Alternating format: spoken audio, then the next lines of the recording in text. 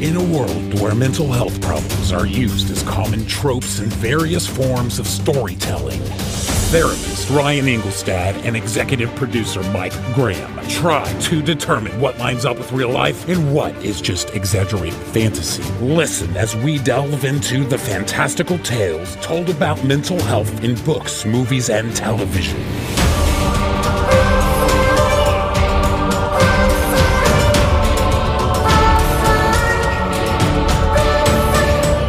This is Pop Psych 101. Welcome back to Pop Psych 101. I am co-host and producer Mike Graham. And everyone, I am back on the show. This is my first episode back in a while. I want to say, everyone, thank you so much for all the grace that everyone gave me in the time that I was gone. I was gone with a medical issue in the family. And so I had to take a step down for a while. So the first off, before I get going here, I just wanted to kind of explain that and that I'm back next week. Ryan and I will be starting up together again, as usual, every Monday, releasing episodes on the regular like we normally do. But this week, I decided I wanted to, before Ryan and I joined forces again, I wanted to do something a little bit different because while I was gone, we had one of our awesome podcaster friends, Dean from Podscure. He filled in for me and he edited the episode and he did such an awesome job on Fleabag.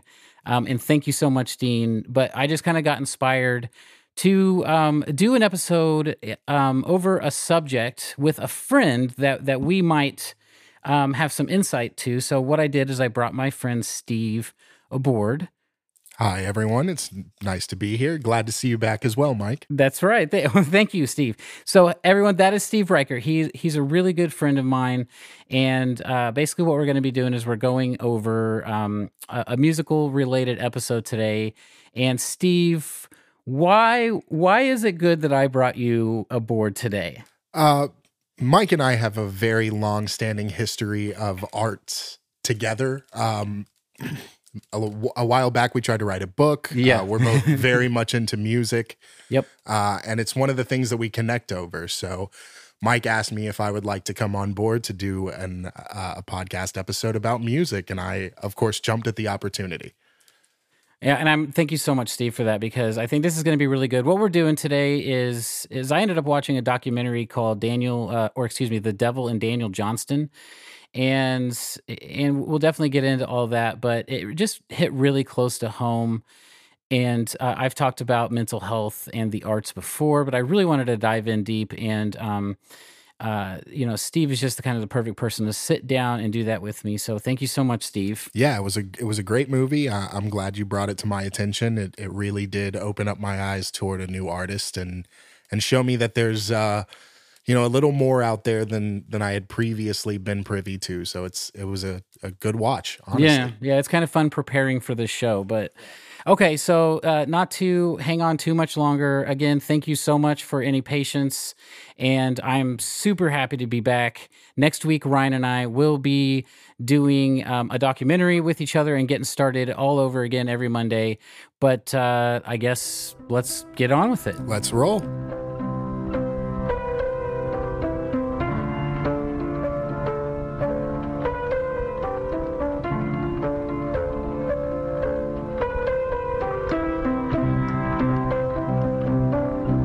Daniel Johnston, manic-depressive genius, singer, songwriter, and artist, is revealed in this portrait of madness, creativity, and love. The Devil and Daniel Johnston is a 2005 documentary film that chronicles Johnston's life from childhood up to the present, with an emphasis on his experiences with bipolar disorder and how it manifested itself in demonic self-obsession. Wow. Thank you so much for reading that, Steve. Yeah, no problem. That sounds intense. Watching it was very intense. You sort of get a little bit of both sides of his life, both the artistic side and all of the turmoil and things that he went through, and a lot of it being trauma-based and things that it almost feels like were caused by a lot of his life experience. And so you see sort of the artist side of Daniel Johnston, and then you see the troubled side of Daniel Johnston in this movie. Yeah, it's pretty deep, and I'm really happy to get into this. Guys, you've heard me talk about on the show before my thoughts about comments that are frequently made in popular culture about what would be considered genius artists that that are only geniuses because they had a mental illness or that it helped them in some way and that kind of stuff. And I have opinions about that. But before we really get diving in, we have a couple things up top to say, and that would be one, Steve, we are not experts. We are not experts. So Ryan is not on the show today. So you got two just like regular dudes. Dudes being dudes, talking about music. Yeah, so this is going to be, there might be a lot more less deep insight from that side of it this week. I hope that's okay, but this is going to be coming from our stance as musicians and two people who both deal with mental health issues. Yeah, that's really where a lot of this connected with me, is that a lot of my musical writing comes from a place of trouble. And I'm very much a blues artist. I sing a lot of, reflective music, things that are sort of reflective on my life, reflective on situations that I've gone through, things that I've seen. So to see another artist who's sort of molded his experience by this same sort of life cycle, this music thing, is really, it hits people in different ways, and it was very cool to see that. Yeah, definitely hit home. So we're not experts, and we might trip over things, and we might call out things that might not be like DSM-5 ready, but we're going to try our best, and it's just coming from our perspective on this, right, which I think we're pretty close to. And then the other thing we want to get out of the way right now, because we don't want to harp on this too much over the course of the episode, and that is our thoughts about Daniel Johnston's musical ability. I would say that he is one of a kind, would be the best way that I can put it. He's not the most talented musician. He's not the most, sound theoretical musician, but the way that he writes has a purity about it that's unique and that you don't ever really see in a lot of artists. And nothing that he has ever put out sounds commercial. It doesn't sound like he's pandering. It's just him. It's straight from the soul, and I think Steve and I both agreed that like he is a musical genius. Absolutely. But it's more than that. He's really just like an artistic genius, and in a really natural, raw way. And he's also the kind of artist that you have to give a chance and take a second. But once you see what he has, it just hits a place that like a lot of people can only hope to hit other people in. I agree. And songwriting itself is difficult. If you're a person who's ever tried to write a coherent song, you fight yourself on it a lot. Is what you end up, you run into a lot of the time. And from what we saw from him, he just let it flow. Whatever was on his mind, he let it out. And it's amazing how some of his songs come together with that sort of a scheme in mind, because I don't even know if he had a scheme. Yeah, no, it's just he just kind of let it go. It was just completely from the heart. Yeah, so he's a special, one of a kind, unique musician who's not even really a musician. And we'll talk a little bit about it, but we both just loved him so much. We wanted to make sure we didn't just focus on that throughout this episode, because there's mental health issues here that we want to focus on, and that is the theme of the podcast and the thing that we both connected with. So we definitely wanted to make sure we didn't like get it taken over with our fandom. Fanboying too much would have been a problem on this one. So definitely check out Daniel Johnston's music. It's really, really, really good. You just have to give it a chance. So okay, so The Devil and Daniel Johnston. Steve, this was an incredibly moving documentary. Very moving, very detailed, almost down to a point where you sort of feel for him on his journey through this entire thing. Well, one of the crazy things about it is this isn't just a documentary that was like shot after the fact. Right. Daniel was one of these people that recorded just so much of his life on video and audio. And so we just have all of this stuff from Daniel's life. And so Daniel, his musical career and activity began around 1983 in Austin, Texas. The documentary takes us up from his childhood up through Austin, Texas, and then after. Right, where he's sort of already a little bit artistic when he's growing up, but it's not in the scale of music. It's film and art and, you know, other avenues. He's not really a musician until 1983. Correct. Yeah, but the whole time, even from his kid, you get in the documentary, you get firsthand audio and firsthand video of him at the times that they're covering. So it's really interesting, and it's just really real because that's what it is. Yeah. So, but Daniel Johnston was eventually at the time diagnosed manic depressive. Right. And that would be what we call bipolar now. Right. But he had psychotic elements to it that were extreme. Yeah, a little bit of trouble with reality as a whole. Right. And there's a lot of conjecture to put in here as to whether they got his diagnosis wrong. I think you could look at him from a million ways. It might even be nice to have a short conversation with Ryan next week up top.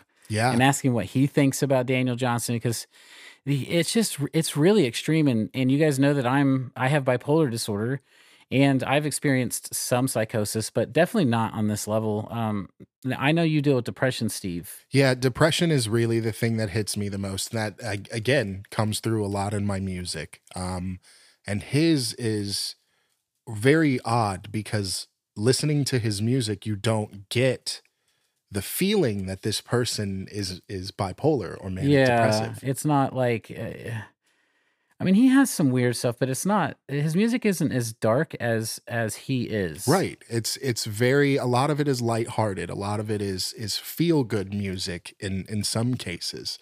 And to know that he's struggling with, you know, bipolar disorder, what would be currently bipolar disorder during the time that he's writing this music is almost sort of a testament to the fact that he lives sort of this duality where a lot of the times he's just a normal guy, and then he has these moments where the psychosis takes over and it gets to an extreme. Yeah. And so what we want to kind of explore with this is whether or not that was any sort of help with his artistic side. So the documentary starts off, it's going to be in his childhood. And he's a guy who lives he's got a super normal family. It's like a nuclear family. He's got a brother and a sister. I think he's the middle child, or is he the youngest child? He is the youngest child. That's right. He's the youngest. He's got two parents that stay together their whole lives. And they're a church-going family. They're a middle-class family. They're just kind of like your classic nuclear family for that time period. Right. And from his parents' perspective, you know, Daniel was a super normal kid. Up until I guess the time where he went to high school, his mom started mentioning that she noticed that his outgoing personality sort of retreated, and he lost a lot of his confidence. Yeah. She said that confidence was a big problem for him, and the religious portion of the family will actually play a role in Daniel's later life. So it's important to recognize that the family was very devout. Yeah, they were, as were a lot of families around that time. And it's going to play a huge role into how his mind works with everything that happens to him. But what I wanted to stop here and talk about was one of the things his mom says when they're covering the early parts of Daniel Johnston's life in his teen years was after she notes that he lost his confidence. Daniel starts really getting into art. He starts doing art. He starts making little home movies. Right. He starts playing, he kind of learned piano like the classic way you would as a kid with piano lessons when he was a kid. But he starts, writing songs and doing all this original stuff because he wants to be an artist or something like that. Right. I think it just calls to him. Yeah. I think it's sort of like a self soothing, like an escape almost. He doesn't have to be social as an artist. And what she mentions here, and what I wanted to stop about was after she talked about his confidence and what he started doing with his life at that time, was she said this is the first sign that she could think of Daniel's mental health problem starting. Right. And I guess I was wondering, we got to see Daniel. They explained in detail about Daniel in this time period. I was wondering what you saw and whether like you saw any mental health issues arising in his teen years. I think that the loner lifestyle is an indication that there could be a potential mental health cause, especially when you're such an extrovert at a young age. But I don't think that this would be anything closely related to any of the things that we run into in the future. I agree, and I guess what struck me is that I didn't see anything but a normal teenager, right? Yeah, he's just developing. He's just developing. Now he does really jump into artistic stuff, Right. right? He's just a creative guy and he wants to be creative. His family really doesn't understand that, and they don't understand his mindset in that. So They're not really supportive of it. yeah, and they're not supportive of it at all. There's a lot of issues with this family, but Yeah. seeing that and knowing that his mother, who didn't know what any of Daniel's problems were, Yeah. even after they got diagnosed, she had to learn about him. Then when we hear from her in the documentary, she's applying what she knows in the future to his Right. teen years Right. and pointing out that now she sees that his mental illness started in his teens. Right, which is purely speculative, kind of like we're doing now, because Right. there's a lot of events that happen between this point and the point where we really start to see it that could potentially point to there being other factors. And, you know, a lot of people will do the whole like crazy artist speculation thing. This is and- what I'm getting at, is that Right. she's like, she decides that because of where his life did go, Right. that all of his like artistry and music making in his teens were the sign of his mental illness. Come from the same place. Yeah. And I don't think that that's even fair to say. His artwork, his movie making, he was doing things that were far beyond his Yeah, time. you should explain this, Steve, because this is really interesting about Daniel. I know we said we weren't gonna. Yeah, we're not going to dive We're not in gonna super harp hard. to. We're not gonna try to like attach to this too much, but just kind of explain the kind of stuff he was doing and the level he was doing it at. His filmmaking was the most interesting, and that was because he used certain camera techniques and angles, filming angles, that were not popular during the time where he was making these films. These were not things that people had seen yet. He was filming on a Super 8 camera. Yep. It wasn't, there wasn't all the rigging and things that we have now that allow people to get these crazy angles. He was just kind of doing it off the cuff. And it showed a very artistic format when he was doing these things at a young age. And his artwork was the same way. It was very abstract. It was very different. It wasn't something that he was recreating. This was all his own thing. So immediately, like the point is that Daniel is an original person. Right. Like everything he does, you could like. There's definitely inspiration. Right. But it comes straight from him. He's not copying anyone.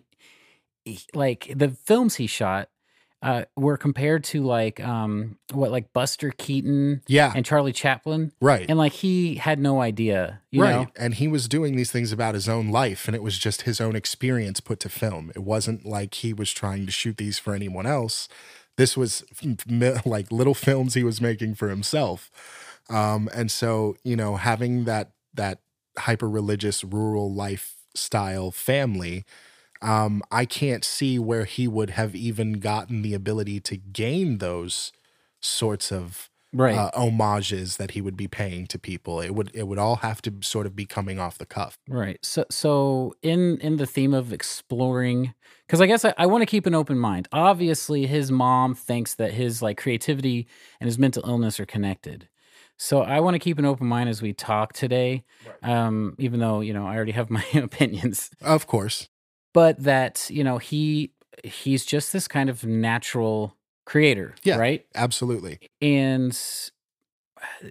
is that, I just want to think about this as we go forward. Is that tied in any way to the way his brain ends up developing. I would say that is not a fair statement. Not at this point. Agreed.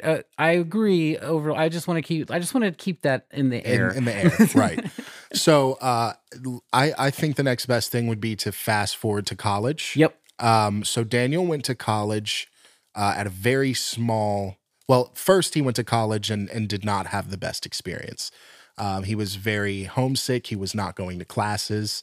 It wasn't the most suitable experience for him. So his parents brought him home and sent him to art school in Austin. Yep. Or no. No. In wherever they lived. In the small town that they live in. It was a sister school for one of the larger schools. And so he goes to art school and he has his first romantic experience. Sort of. Yeah, it wasn't exactly ideal for someone to have this sort of experience, but he is infatuated with a girl and they spend all of their time together. He films her, he, draws for her, and she ends up leaving and marrying a mortician after college is over. So it's like, it's a love that's never returned. Right. He has an unrequited love in college that serves as an additional art muse for him in the future. Which actually ends up being really important for Daniel. Right. He latches onto like the pain of not winning her love, right, as a way to fuel his creativity. Absolutely. And it doesn't come through in a way like it would for a person like me with a depressive sort of a vibe to it. He still maintains some optimism. It's all very romantic, right, his lyrics and stuff. Right. And so he basically has to give up on this unrequited love in his college days. And it's a very new and fresh experience for him. He grew up in a small town. These are not the sort of things that people go through every day. This is not the type of person you meet every day. So he finishes school. Right. Decides that he is going to... Well, first he has some problems here. Yeah. And I want to stop here because, so we talked about his mom saying she saw those things reminded her of maybe him having mental illness stuff beginning in his teens. But we know about bipolar disorder that usually it begins in your late teens and early 20s area. That's a really normal time for bipolar disorder to appear. When brain development is finishing, basically. I guess. Right. And this is where I saw, in the documentaries, where I saw the first signs of his bipolar disorder coming out. And that was the very first thing I saw is he stopped sleeping a lot. Right. When this whole thing happens, he starts having a lot of just daily troubles. He recedes back into that whole antisocial thing. Yeah. He stops sleeping, and he uses art as his escape when he decides that he can't sleep. Instead of not doing anything, all he does is create in those times. Right. And another reason to really to pause here is this is also the second time we get a big glimpse into the fact that his family's not very supportive of him not being sort of their like vision of what they thought he was going to be. Yep. So he starts staying up all night. I think was he living with his brother at this time? I think he was first living with his parents, and they told him, or his brother told him, that he could come stay with him. Right. And it continued with the brother. So this is huge with me with the brother. This speaks volumes for like the kind of support Daniel receives. And this is his whole life. So like the style of support his family offers him follows him throughout until the day he dies. Right. And that is loving support, but never understanding. Right. And it's sad to see because no matter how much they love him, the parents, even in the documentary, just don't quite get it. Yeah, they come off sort of judgmental toward him. Yeah. And so his brother, he's living with him and he starts doing the thing where he's staying up all night. And that's, for bipolar people, that's huge. Like one of the first things that happens to me when I know I'm going to kind of do any sort of swinging is my sleep pattern gets really weird. Yeah. And I mean, even for depressive, it's one of those things where you'll sleep during the day. You'll spend most of your time away from people and sort of in a place where you'd rather sleep than be awake.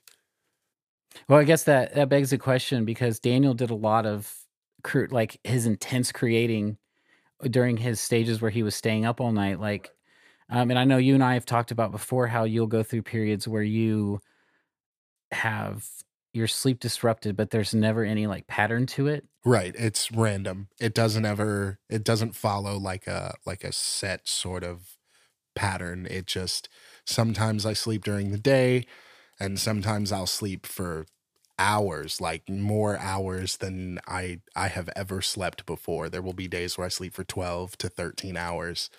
And then there are days when everything is fine. And, it does mess up my sleep schedule and I end up awake Right. at really odd times. And, Which doesn't help. doesn't help at all. And you sort of then end up in these boredom loops where you're awake at times when other people are sleeping, so there's really no interaction for you to have with anyone, and everything is closed. Isolation. So you just kind of isolate yourself. Well, what I was going to ask you is we see Daniel start creating a whole lot during these periods for him. And we know being bipolar, he's up all night, but he's also going manic. So he's really intense and driven. Yeah. So I don't, for depression, I'm wondering as someone who does deal with depression, but also who is a creative person and who writes and does his own creation. Steve not only writes songs, but he also writes on paper and Yeah. poetry and that kind of stuff. Do you find yourself like when you're going and you get into your deeper or darker places, I guess, do you find yourself, is that when your like creative side comes out, or is it totally different than the way Daniel deals with it? It's occasionally when I get into the darker times. But for me, a lot of my writing, a lot of my creativity comes out when I least expect it. And so what I've started doing is I write things down as they come to me. Mm-hmm. And so there will be times when I'm at the grocery store and I, get a memory of something or a feeling of some sort, and I have to take out my phone and write down something in my little notepad on my phone. Okay. I don't see my creativity as, something that's triggered by those depressive times. Nothing like we see from Daniel, nothing like the sheer amount that he creates during this time. And it's intense. So the final point about the brother that I was originally getting to was in the support from his family. He is going through this stage where he stops sleeping, and it's the first time I was like, oh, it's definitely beginning for him. Right. And he's not sleeping and he's doing a lot of weird things. But one of the things he's doing is he starts making an album. And keep in mind, this guy's never been in a band. He has no idea how to record. No, he's doing this all just He's literally making it up as he learning goes. Yeah. And the thing that gets me is the interview we get from the brother about this is in present time talking about the past. Right. And he says something on the lines of, Daniel would be in his room up all night, supposedly making a masterpiece, like in quotation marks. And he says it in this like condescending way, like, oh, crazy Daniel in the other room thinking he's making this masterpiece. But yeah, turns out he actually is. That's the thing. And that's the support he has, is that Daniel actually was making a masterpiece. Yeah. And his brother knows that when he's giving the interview. We're talking Daniel's music is inspired and looked up to by many artists, like so many: Nirvana, Sonic Youth, Beck, Florence and the Machines, like just so many like alternative style singer-songwriters. Yeah. And it all started with the album he created in his brother's garage. Yep. And that was Hello, How Are You? Yes. Hi, How Are You? The unfinished album. Right. Or finished 1,000 times. Or finished individually 1,000 times. We'll get into that. Okay. So that's just an example of like the kind of support that Daniel is getting. So that kind of follows him through his life, and you notice that he never turns to his family when it would have helped. Right. And I think that comes from this exact type of attitude that they're showing, even in the future, knowing what Daniel has done with his life, knowing the influence that he has on people. I think that this comes from him recognizing that in his own family, which was even, previously showcased in those films that he was making. He made a lot of films about his mom sort of yelling at him and downing him and being angry. And the films were always about how his mom yelled at him about being a stupid artist. Right. Yeah. So there's a recognition that his family is not supportive from him in his own art. What happens next? So we end up in Austin. We end up in Austin, staying with his sister. Right. Where we first get the unfinished album being given to people. Right. Released for the first time. Oh, we do have to talk about where I think he really switched, which was the carnival that's coming up after he stayed with his sister. Yeah. So after his brothers, he moves in with his sister because his brother couldn't handle Daniel anymore. Yep. And his sister did a lot better with him. She seems like she's the only member of the family that really 100% supported him. Right. Regardless of what, the rest of the family felt. She treated him like an adult. She treated him like he was capable of making his own decisions, including being an artist if he wanted to. Right. But being the time that they were in, right, and almost any family not having any knowledge of mental health issues, even though the signs were glaring at them, there was no way for her to spot what was about to happen. No, none whatsoever. And so she mentions that they kind of trusted each other, and that if he disappeared for a day, she didn't really get upset. If she disappeared for a day, he didn't really get upset. They just sort of let each other be who they were. Right. And so Daniel disappears for a little longer than she is comfortable with. And she finds out that he has joined a carnival and gone on the road. This is the most bipolar thing. Yeah.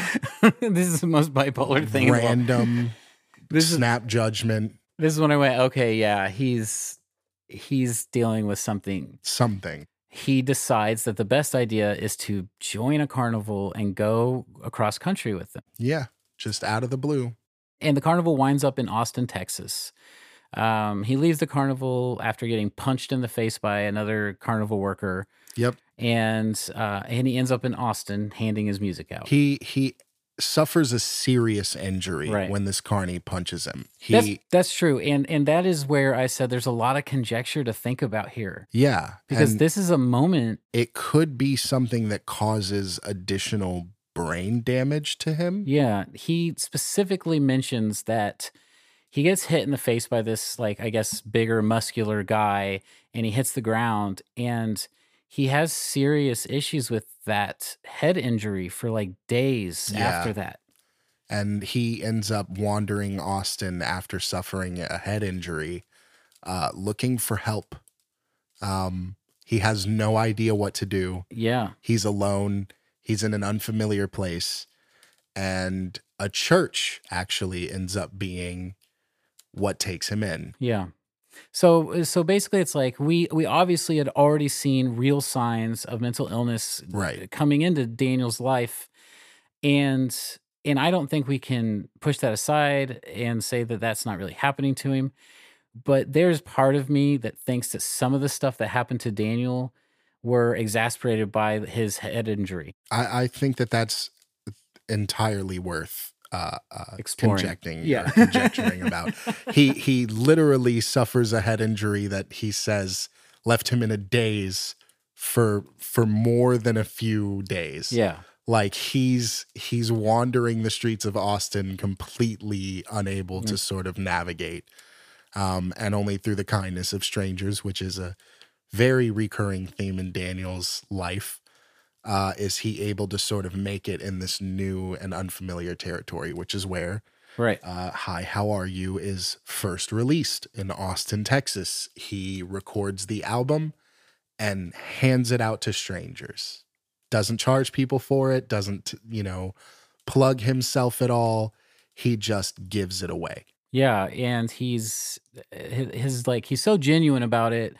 There's an example. He ends up becoming friends with this guy who does reviews at like a newspaper. Yeah. And basically, he walks in to hand him, hello, how are you? The tape. And the guy's like, oh, I'll listen to this at some point. I don't know if I'm going to review it. But Daniel's just like, I don't want you to review it. I just want you to listen. Yeah. And this is a gift for you. Yeah. And there is this air that Daniel does think that he is amazing. Right. Like he knows that his music is amazing. Right. Or at least he thinks he knows. He thinks he knows. What turns out, though, is that Daniel's style is so erratic and genuine and original sounding that even though it's just not very good. Not at all. It strikes a chord with people who listen to it. It does. And it strikes an interesting chord with the guy who reviews this. He listens to it and almost can't believe what he's hearing. He figures people need to hear this. Mm-hmm. And it doesn't stop with just a music review. At this point, this guy is now trying to use his own connections to sort of promote Daniel's music. He wants to get him a show, like a gig. Right. And what he doesn't realize is that album that Daniel has recorded is a one-off. Every time Daniel gives away one of these albums, he's re-recording the entire album. He has to go back home. Right. He's not printing a bunch of albums. These are single recordings. He's recording them on a cassette player in his house by himself. And every time he gives one of these away, it has to be re-recorded. So none of the music sounds the same to any of the other people he's given these to. Right. So his experience with Daniel's music is original. It's very much like Daniel himself. And so Daniel decides that, or this guy decides that he's going to use his connections to get Daniel a show, and Daniel opens for a local Austin band. Right, and it takes off for Daniel there after that. He opens for Whirlwind. He's a terrible, horrible live performer. Yep. But it's genuine and original and heartfelt, and it strikes a chord with people. Yeah. Like the night he plays the first time, he decides he wants to be a guitarist. Yeah, because he played organ and piano before that. He had never played a guitar before, and the first time he performs, he's like, no, I play guitar now. And that this is the other thing you start seeing is some other signs of bipolar disorder. Yeah, very sporadic decision making. Yeah, and like feelings of grandiose, thinking that you're amazing. Right. My stuff is so good, even though technically it isn't. Right. He did capture something. And from a talent and theory level, it's not amazing. From a creativity level, it is amazing. It is amazing. So this is, I want to stop here again. He's given hello, how are you out to people, and his grandiose thoughts about who he is and what kind of artist he is. Yeah. Because I don't think Daniel sees himself as a lackluster player. He doesn't. Singer. I think that he thinks that he's just good. Yeah. Whereas it's different when people hear it from what Daniel thinks it is. Right. And I don't even necessarily know if he thinks he's good. I just think he thinks that his music is him and that he wants to share that with people. Similar to the way he just walked around handing out tapes. He's a sharing type of person. Yeah. And so he just wants people to hear his music. He doesn't care if about talent or music theory or anything like that. He just wants to share. And the fact that people are listening, I think, lends itself to that ideal of, if I just put it out there, then I'm accomplishing my mission. Well, yeah, it kind of builds on itself for him too. Like everything it would be hard to be Daniel as a bipolar person. Right. Because all of those crazy big ideas that are on the level where a psychiatrist or therapist would be like, well, that's unrealistic. Right. And so we have to understand that and that kind of stuff. Those all end up being just true for him. Yeah. Yeah, absolutely. And they end up actually, like, I think, further reinforcing it. Yeah. And so I wanted to stop here again and ask the question again. Look at what Daniel's writing. Right. Is the mental illness that we know that he's experiencing, and now we definitely know he's experiencing a real mental illness, whether it's bipolar disorder or not, is this fueling his creativity? We know that he's staying up all night and writing music because of it. Right. I think that it's contributing to the amount that he's creating, but I still think that his creativity is inherent, that it's just been a part of him as a person since he was a kid. Yeah. And, you know, it doesn't just reflect in this art, it reflects in every piece of artwork he's ever come out with. Right. And so I think that it's affecting the scale of how much he creates and how much he puts out, but the level of creativity in his writing, I don't think is affected by his mental illness at this point. Okay. The reason I just, because I think a lot about like artists like, you know, Van Gogh and, Right. Oh my gosh, there's so many, I mean, out there that you hear and it's like, oh, well, they tortured artists. Right. And people romanticize it so much as this wonderful thing. I think artists are weird. A lot of artists are strange people. I mean, if you look at, you know, Da Vinci saw himself as an artist, whether or not, you know, he invented in an artistic way. If you look at even more recent artists, the guy that does the four corner paintings, what's his name? I have no idea. You know, he does like the multicolored paintings. He did one of the Beatles. He did just a ton of like Warhol? Andy Warhol, another really weird artist. Just strange. They're like, artists don't have to be normal. You know what I mean? But that also doesn't mean that they're, you know, mentally ill. Right. It doesn't mean that you're mentally ill. It just means that you go against the grain when it comes to societal norms. Right.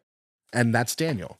Yeah. I get hung up in the fact that I don't know how I feel about it exactly, but you hear, like I was saying, like I'm just using Van Gogh as an example because he always pops up first for me, about people who like paint nostalgia onto the fact that Van Gogh was a horribly tortured soul. Yeah. He's a man who ended up committed suicide. Yeah. Who was also a revolutionary genius in his art field. Self-mutilation. There was a lot of things with Van Gogh. Yeah.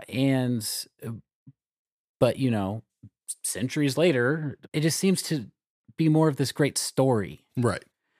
And what I was going to ask you, because I have a firm opinion on this, would you rather have a Daniel Johnston and a Van Gogh because it was fueled by their mental illness? Let's say that's what fueled it, and that's why they were so great, you know, because that's what it seems to be. People wrap them together. Right. Or would you just rather have these people have been well and not had their art at all?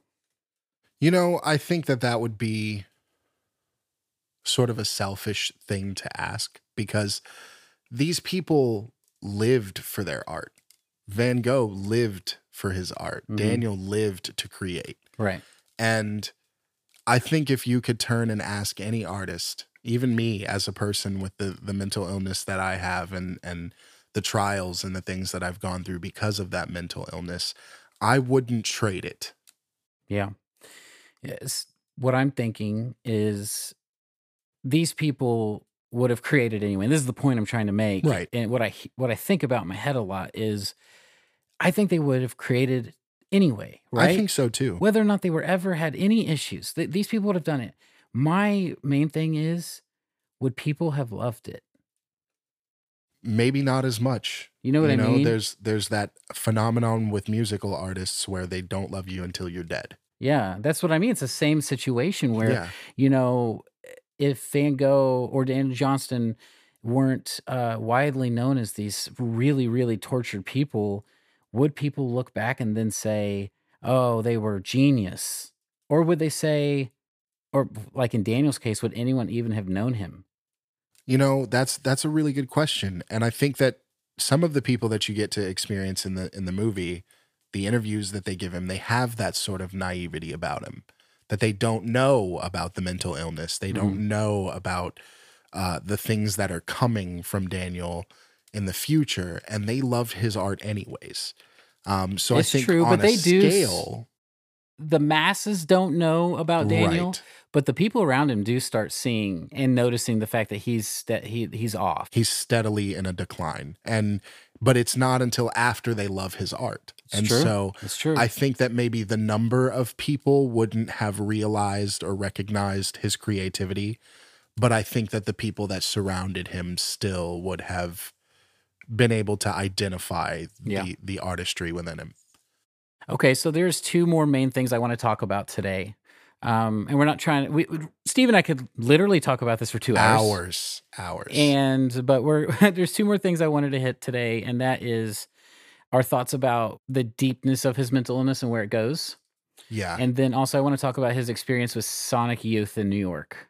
Okay. Those are the two main things, and maybe tack on a little bit of that airplane business. Yeah, the airplane thing is sort of an important thing to sort of show where the peak of his mental illness hit, I think. So, like, if we go chronologically, Daniel basically breaks down. And just to keep it short, over the course of Daniel's life, he is in and out of mental institutions for his entire life. Right. Until he's, in his 40s. And when he finally kind of just lives with his parents and he just kind of rides it out. I totally forgot to say, Daniel Johnston passed away. A few weeks ago. He passed away a few weeks ago. Which is heart failure, right? Yeah, which is why we did this episode. Is why this got brought up, and we watched the documentary, and why we wanted to talk about him. So thank you, Daniel, for everything you made. Absolutely.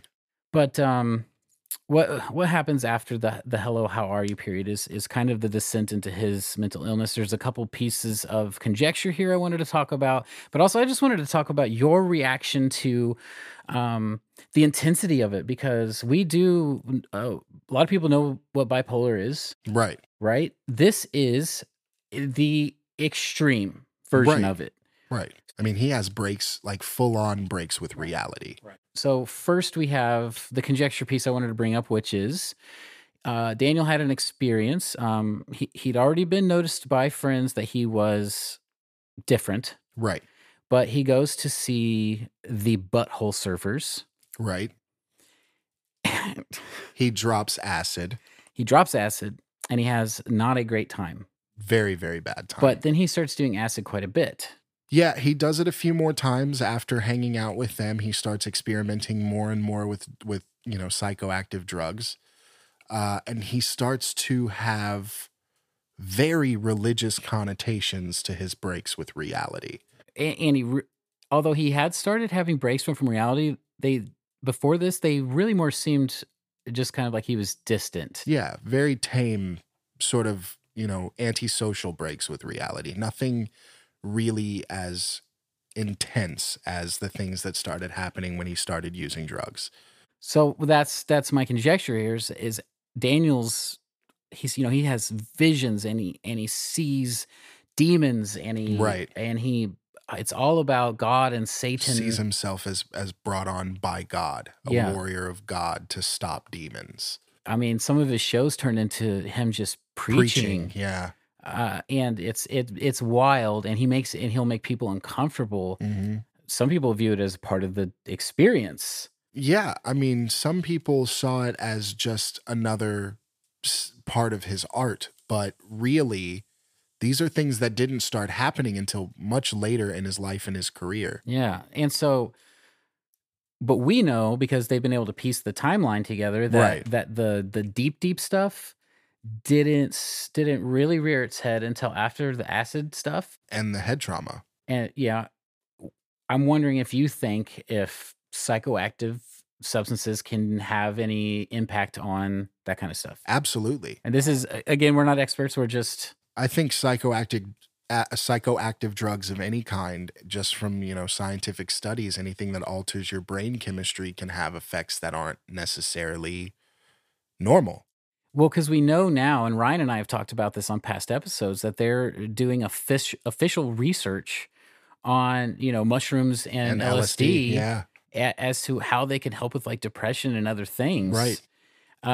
So it's like, okay, so a lot of people now think they can be beneficial, but I've known more than one person in my life. Well, I can think of one in particular that has some real problems, and they started after he was messing around with that kind of stuff. And I think that that's entirely possible. I mean, psychoactive drugs are something that has been so taboo for so long that hasn't really been given the proper scientific study. So we don't really know the long-term effects that those things can have on your brain. And, in a person with an already confirmed mental illness, Right. what could they do dependent on that mental illness? Sure. And maybe they interact different with like somebody that would be bipolar or schizophrenic as opposed to like somebody with depression. Right. Or another thing like that. But And LSD is already seen as a very creative based drug. A lot of people use it for creativity, for, thinking and expanding your mind. And there's really no real research on what happens when your brain isn't functioning.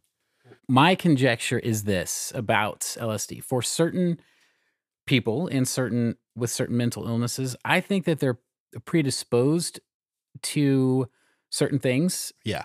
And I think that those substances can help like either get them there faster Okay. or like open the door all the way. Yeah. That's what I think could possibly be the case. Okay. Because it seems pretty quickly after Daniel does that stuff that he starts going into the Almost immediate. total delusions. Yeah. And we're talking, like nightmarish sort of. Yeah. There's a woman who says about Daniel, I know when Daniel passes away, he's going to go to heaven because he's already been to hell. Yeah. Because how extreme things were for him. So anyway, I just thought that was something to think about as far as the experiences Daniel had. I wonder if, and I don't know. I'm not a professional. Right. I'm not educated.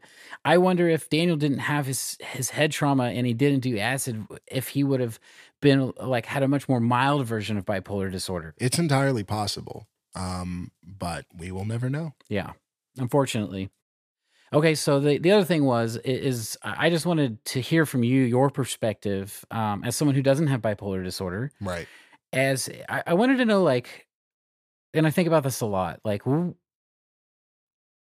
because we don't talk about like a lot, like, oh, hey, I'm bipolar and this is how it is. Like, Right. I'm not always just like throwing it at you, Right. So, And neither am I. so your opinions on it are still probably broadly based on what you just know about it from around, right? Right. Visually experienced, things that I've experienced with other people that I've known that have had bipolar disorder. And so I'm know wondering, that like, scales. yeah, I'm wondering, like, what, like, in your mind before you saw this documentary, like what you thought bipolar is, and then like how that, what did you think after knowing that he was bipolar? Like, were you confused? No, because as a person with depression, you experience the scale of depression. And a lot of times it's, more mild. Some people have very, very deep depression. And it's all sort of dependent on your body's reaction to the lack of chemicals or too many chemicals, or, the things that your brain is supposed to be doing, the levels it's supposed to maintain that it's not maintaining. And so I know that, things scale differently for each person. And Daniel was on the extreme level. Okay, so there wasn't. So from what you knew about bipolar disorder, though, this fit that. This definitely fits some of the context. Some of the things that we see from him fits. And I agree with that. My thing was, and this could be a total bias because I experience it. Now, Right. I've said before, my diagnosis is bipolar 2. So it is different than like your more manic version. Right. But just from experiencing it and seeing the extreme levels Daniel was experiencing delusions Mhm. and hallucinations. Yeah. and on an almost constant basis for periods of time. Yep. Just absolutely has no idea. One time he gets off a bus in the documentary. They tell you he gets off a bus and he starts walking around this town, and he knocks on this old lady's door, and he thinks she's possessed by a demon, and he breaks into her door and chases her into her house, and she's an elderly lady who then, to escape Daniel's like rage, because he's trying to Because he's frightening her so much. Yeah. She jumps out the window. yeah, That is, and she breaks her like ankles. yeah, she breaks both legs. And what kind of a reaction does a person have to have? What are you doing to scare them so bad? She wasn't doing anything. That's what I'm saying. What are you doing as a person to scare them so bad that they jump out the window of their own home to get away from you? Yeah, and that's what I'm saying, is that it was that level to Yeah. where I had no connection with it. Right. And the only thing I kept thinking when I was watching Daniel and hearing about him was, this isn't bipolar disorder. He has to be schizophrenic. I just kept saying that in my mind. Right. But anyway, yeah, I just was wondering if you thought it was off the scale. It's hard to say, because there's a lot of times that Daniel seems to have standard bipolar reactions to things. And then there are times when it's like, this is not something that I've ever heard of Yeah. from anybody with bipolar disorder. Yeah, it's like, I wonder if like this is like a case study. 'Cause Yeah. it's really poor Daniel, you know? Yeah, he went through a lot. I mean, like I said, years of mental institutions, Yeah. and he hated it. He just Yeah. wanted to go home, Yeah, he just wanted to make more art. Just wanted to create.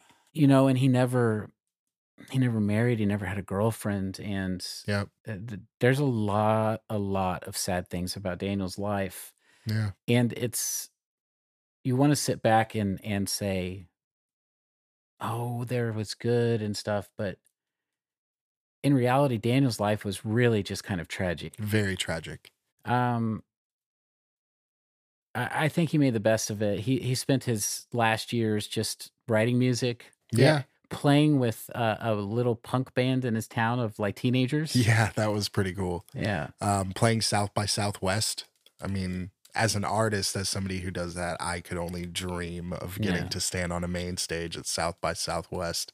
Yeah, he did all sorts of stuff. He got signed by, a couple record labels. Like, what was it? Capitol Records or Capitol and Atlantic were Yeah. arguing over him. Yeah, like bid warring over him, creating these insane contracts that no other artist has ever been offered. Like, oh man, that one record company really impressed me. Yeah. They gave him master's rights to all of his music. Yeah, they put in his contract that they worked around his mental illness. Yeah, they could not drop him for not finishing an album. Yeah, he had a certain deal. Yep. He had no time limit on anything. Yep. He didn't have to sell a certain amount. It was like this, nobody gets The this deal. golden contract. Yeah. But, Daniel, just to show you the peak, and then we'll wrap this up about everything, was the experience with the airplane and his dad. Yeah. Um, This is when it got scary. yeah. So Daniel, like we mentioned before, he got to play some very cool shows, very, very abstract, like different singer-songwriter groups all voted him as one of the most influential singer-songwriters in Austin, Texas for folk music. And so one of them invited him to play. And at this point, Daniel had been in a mental institution for a little while. And so one of the stipulations was that he basically was released under the care of his father. And so he goes to the show, he plays the show, but what Daniel doesn't tell anyone is that he stopped taking his medication a couple of days before the show. For the dumbest reason too. Yeah. Because he wanted the emotion to be there. Right. He wanted to be able to play through his songs and to really feel them. And not to like go off the rails here too, but there's a whole theme of medication in this movie too. It's really interesting. You should watch this documentary, The Devil and Daniel Johnston. He has a really hard time with his meds. Yeah. And so This is like just a really raw view of what mental illness is. So I just recommend it. Yeah, absolutely. And so his dad flies planes. And so they fly to Austin to take part in this Singer-Songwriter Association concert. And Daniel has an amazing show. Yep. He plays a few songs and gets chanted back on stage to do another song. And, people are just going crazy because he hasn't played in forever. And he really lives it up for those few moments on stage. And when he gets off of stage, his dad notes that he's started acting weird again. Mm-hmm. That he started to do things that are out of character for him when he's on his medication. And they have to leave. They have to leave. They have to get on the plane and fly home. And his dad's a pilot. His dad is the pilot at this point. And his dad, they go to the runway very quickly. He wants to get him home as soon as possible. They get in the plane and they get into the air. And when they're about halfway between Austin and their hometown, Daniel starts to say very scary things to his dad. And he takes the keys out of the ignition of the plane and throws them out the window while they're in the air. Turns off the plane and tosses the keys. And Daniel and his dad survive the plane crash. This is he's been told to do this, by the way. Right. By voices. He's hearing people telling him that, this is what he needs to do. So the plane goes down, and Daniel's dad, being a very experienced pilot, saves their lives, keeps them from crashing in a way that would kill them both. Which is insane to think about. Yeah. He belly ups into a bunch of trees. He's like, and he says it so nonchalantly too. He's like, well, I ditched into a couple of trees like the Air Force taught me. And I'm like, yeah, like it's no big deal. Like he'd done it a million times. And they're like barely even injured. Yeah, no, I think Daniel gets a couple scratches. His dad doesn't have any injuries whatsoever.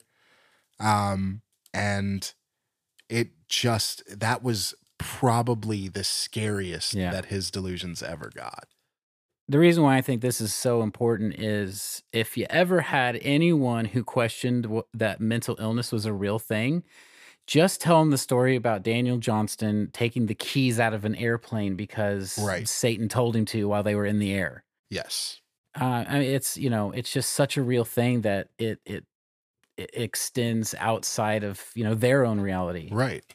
And I think that that's just another a facet of the steady decline that we see Daniel go down from about the time in Austin until this point, is that they're drastic jumps. It starts out very mild, and then it moves into something a little more, a little larger, and then a little larger until people are jumping out of windows and breaking their ankles, and he's crashing planes. I mean, he's a danger to have around, and it's sad.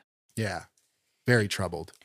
And so that kind of brings it full circle into what I really wanted to talk about in this episode, and we've mentioned it a few times already, and that's the opinion and like the pop culture version of the tortured artist. Yeah. And doesn't even scratch the surface of how it can really be. Yeah. And it's just like, if anyone that we can have as much like documented footage of that was a tortured artist exists, it's Daniel Johnston. Yeah.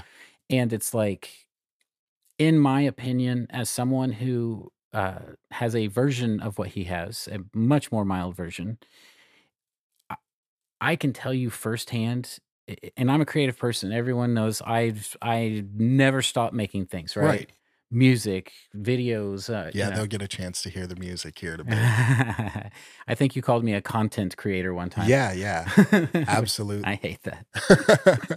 I mean, but, podcast, music, videos. I've seen a lot of things that you've created, and you definitely have an artistic soul. I just can't stop. So I really relate to that. And I can tell you firsthand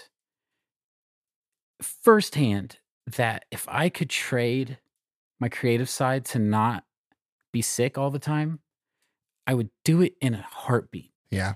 If I could just not feel so bad all the time. Yeah, man. And like I said, I think that that's a very subjective question. It really depends on the person.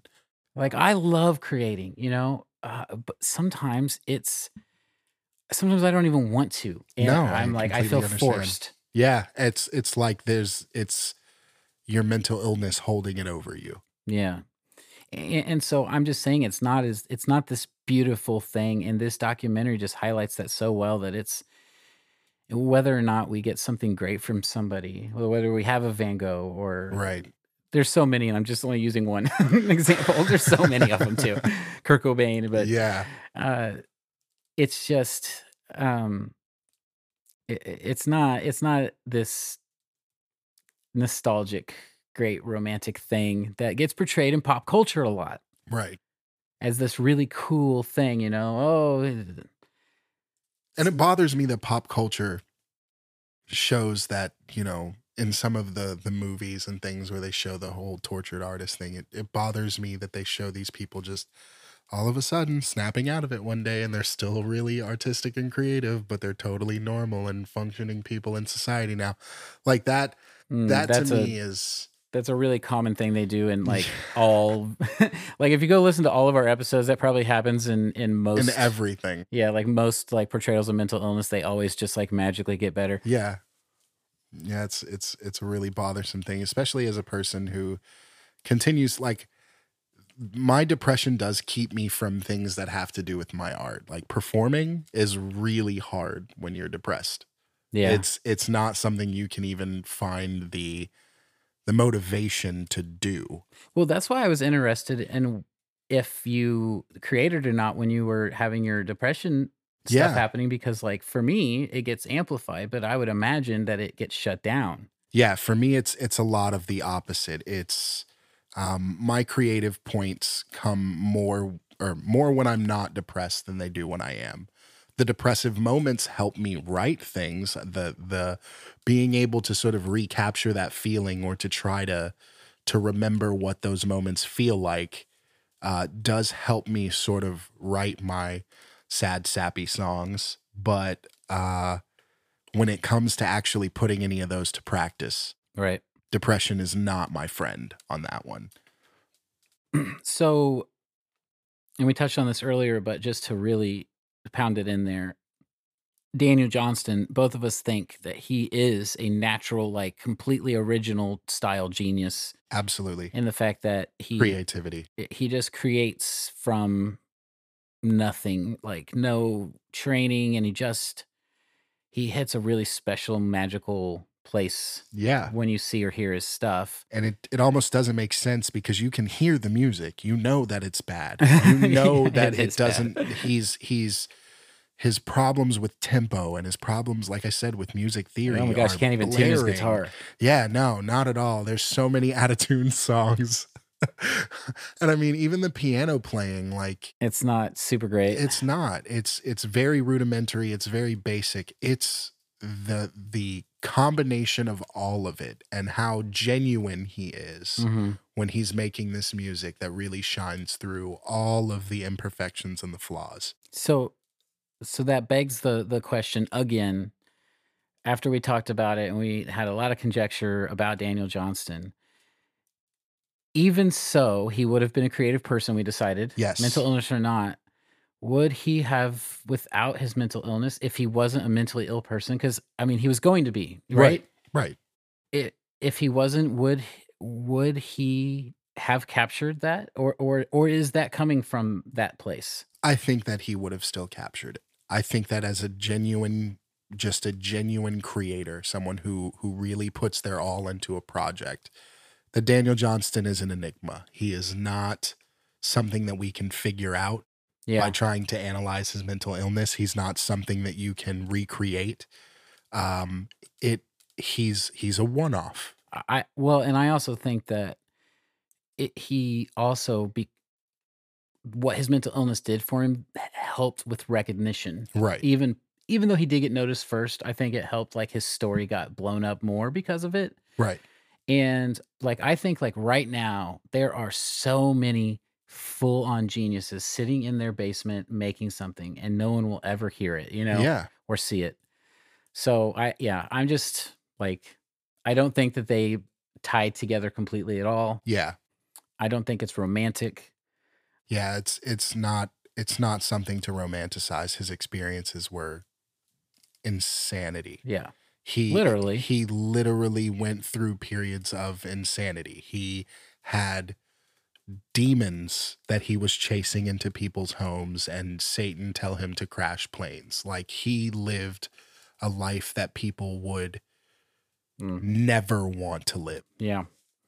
So I just really wanted to pound that in. I talked about it in a few other episodes, and Ryan and I had briefly gone over it, that I have this opinion about pop culture's representation of mental illness paired with creativity. And so I just wanted to do a whole episode on it and kind of talk about it. This documentary is just super real and awesome. You should watch it. And but to play off on the fact that we were just talking about how terrible his music is, even though it's great. Yeah. What I want to do here real quick is I'm going to play a song by Daniel Johnston. I think that's an awesome idea. And then afterwards, we are going to play our cover of that same song. And I think that is an even more awesome idea. So Steve is an awesome singer. It was super fun to record this with him on a bench next to a bed. We did this in like the most podunk way ever. Yeah, absolutely. It was very, very authentic, though. Yeah. And it was fun. It was so much fun. I love recording. It was awesome. So we recorded a cover of Daniel's song, but we really wanted to give you an idea of a song we both really like of Daniel's. And I think it holds all of that like terribleness, like a no talent, but also like virtuoso of like getting to your heart. Yeah. And it holds it all for me. So this song by Daniel Johnston is called Hey Joe.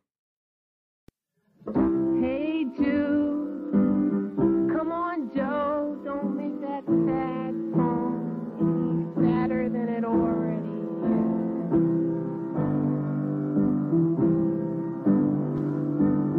is. Hey Jack, get back, get yourself together. Come on, come on.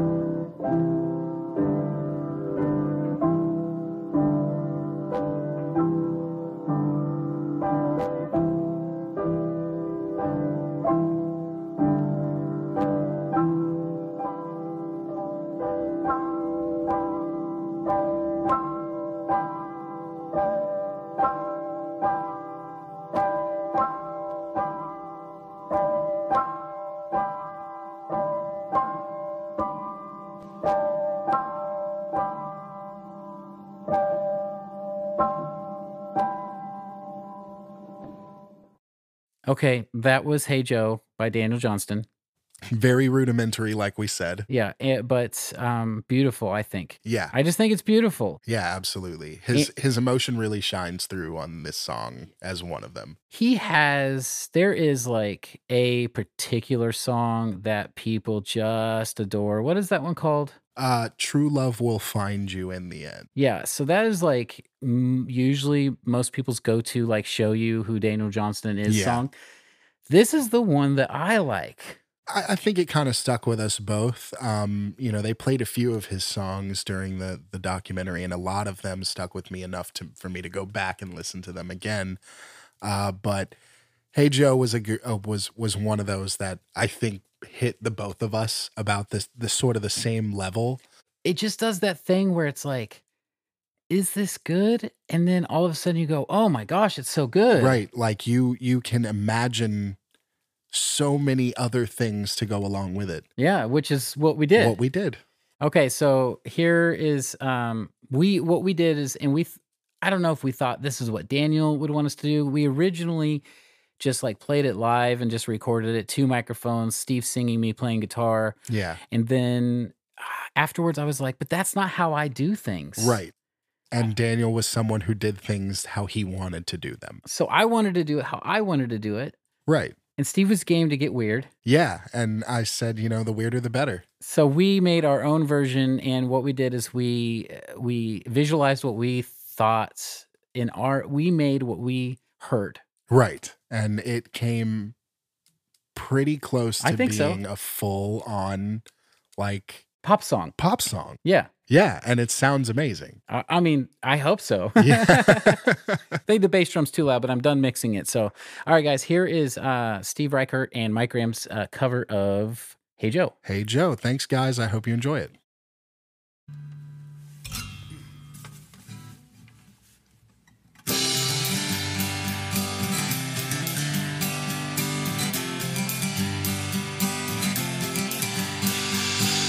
Hey Jude, come on Joe, don't make that sad song any sadder than it already is. Hey Jack, get back, get yourself together. Come on, come on. I know you're thinking of your nervous love. I know exactly what you're thinking of. Hey Sid, no matter what you did, it can work out. Work out. No matter how you feel right now. Hey George, do your chores. Don't feel sore.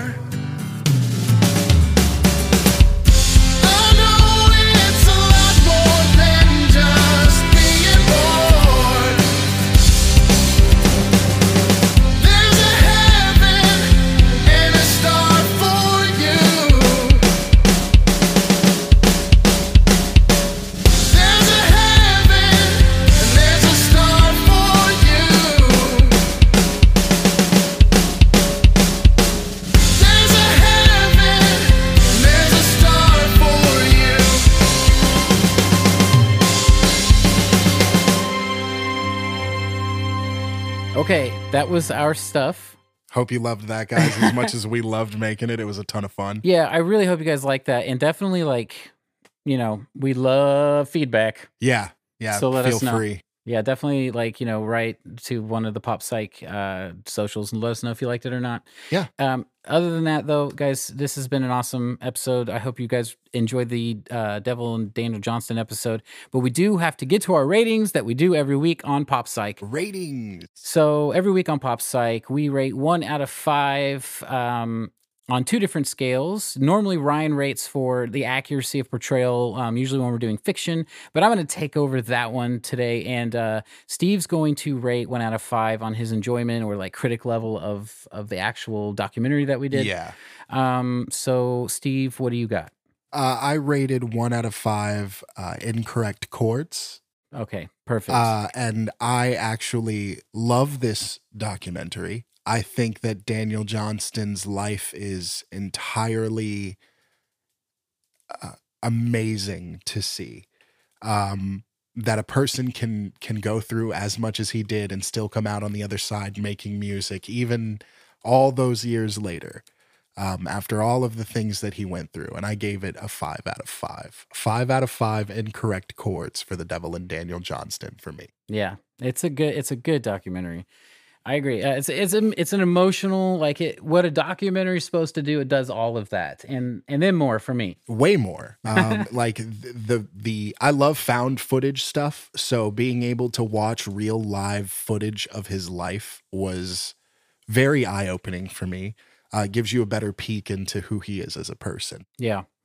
Okay, so I'm going to cover what we normally do is like an accuracy thing, and as Ryan always says, it is impossible to not give 5 out of 5 whatever's on a real life subject. I would agree there.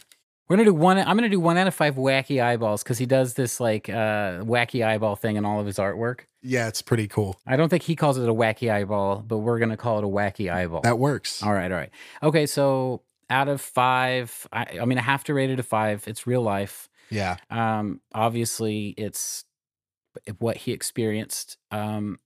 But the reason why I think this 5 is important, because Pop Psych, this will be our 47th full episode covering a specific media item, a movie, a book, TV, whatever. Right. And out of everything for me so far, this has been, there's been other perfect portrayals, especially a couple other documentaries we've done, but this has been the closest and the most front seat view we've gotten of mental illness. To real mental illness, Yeah. to someone's actual life. Yeah, they're like, to this kind of mental illness. Right. This is someone with a very intense issues.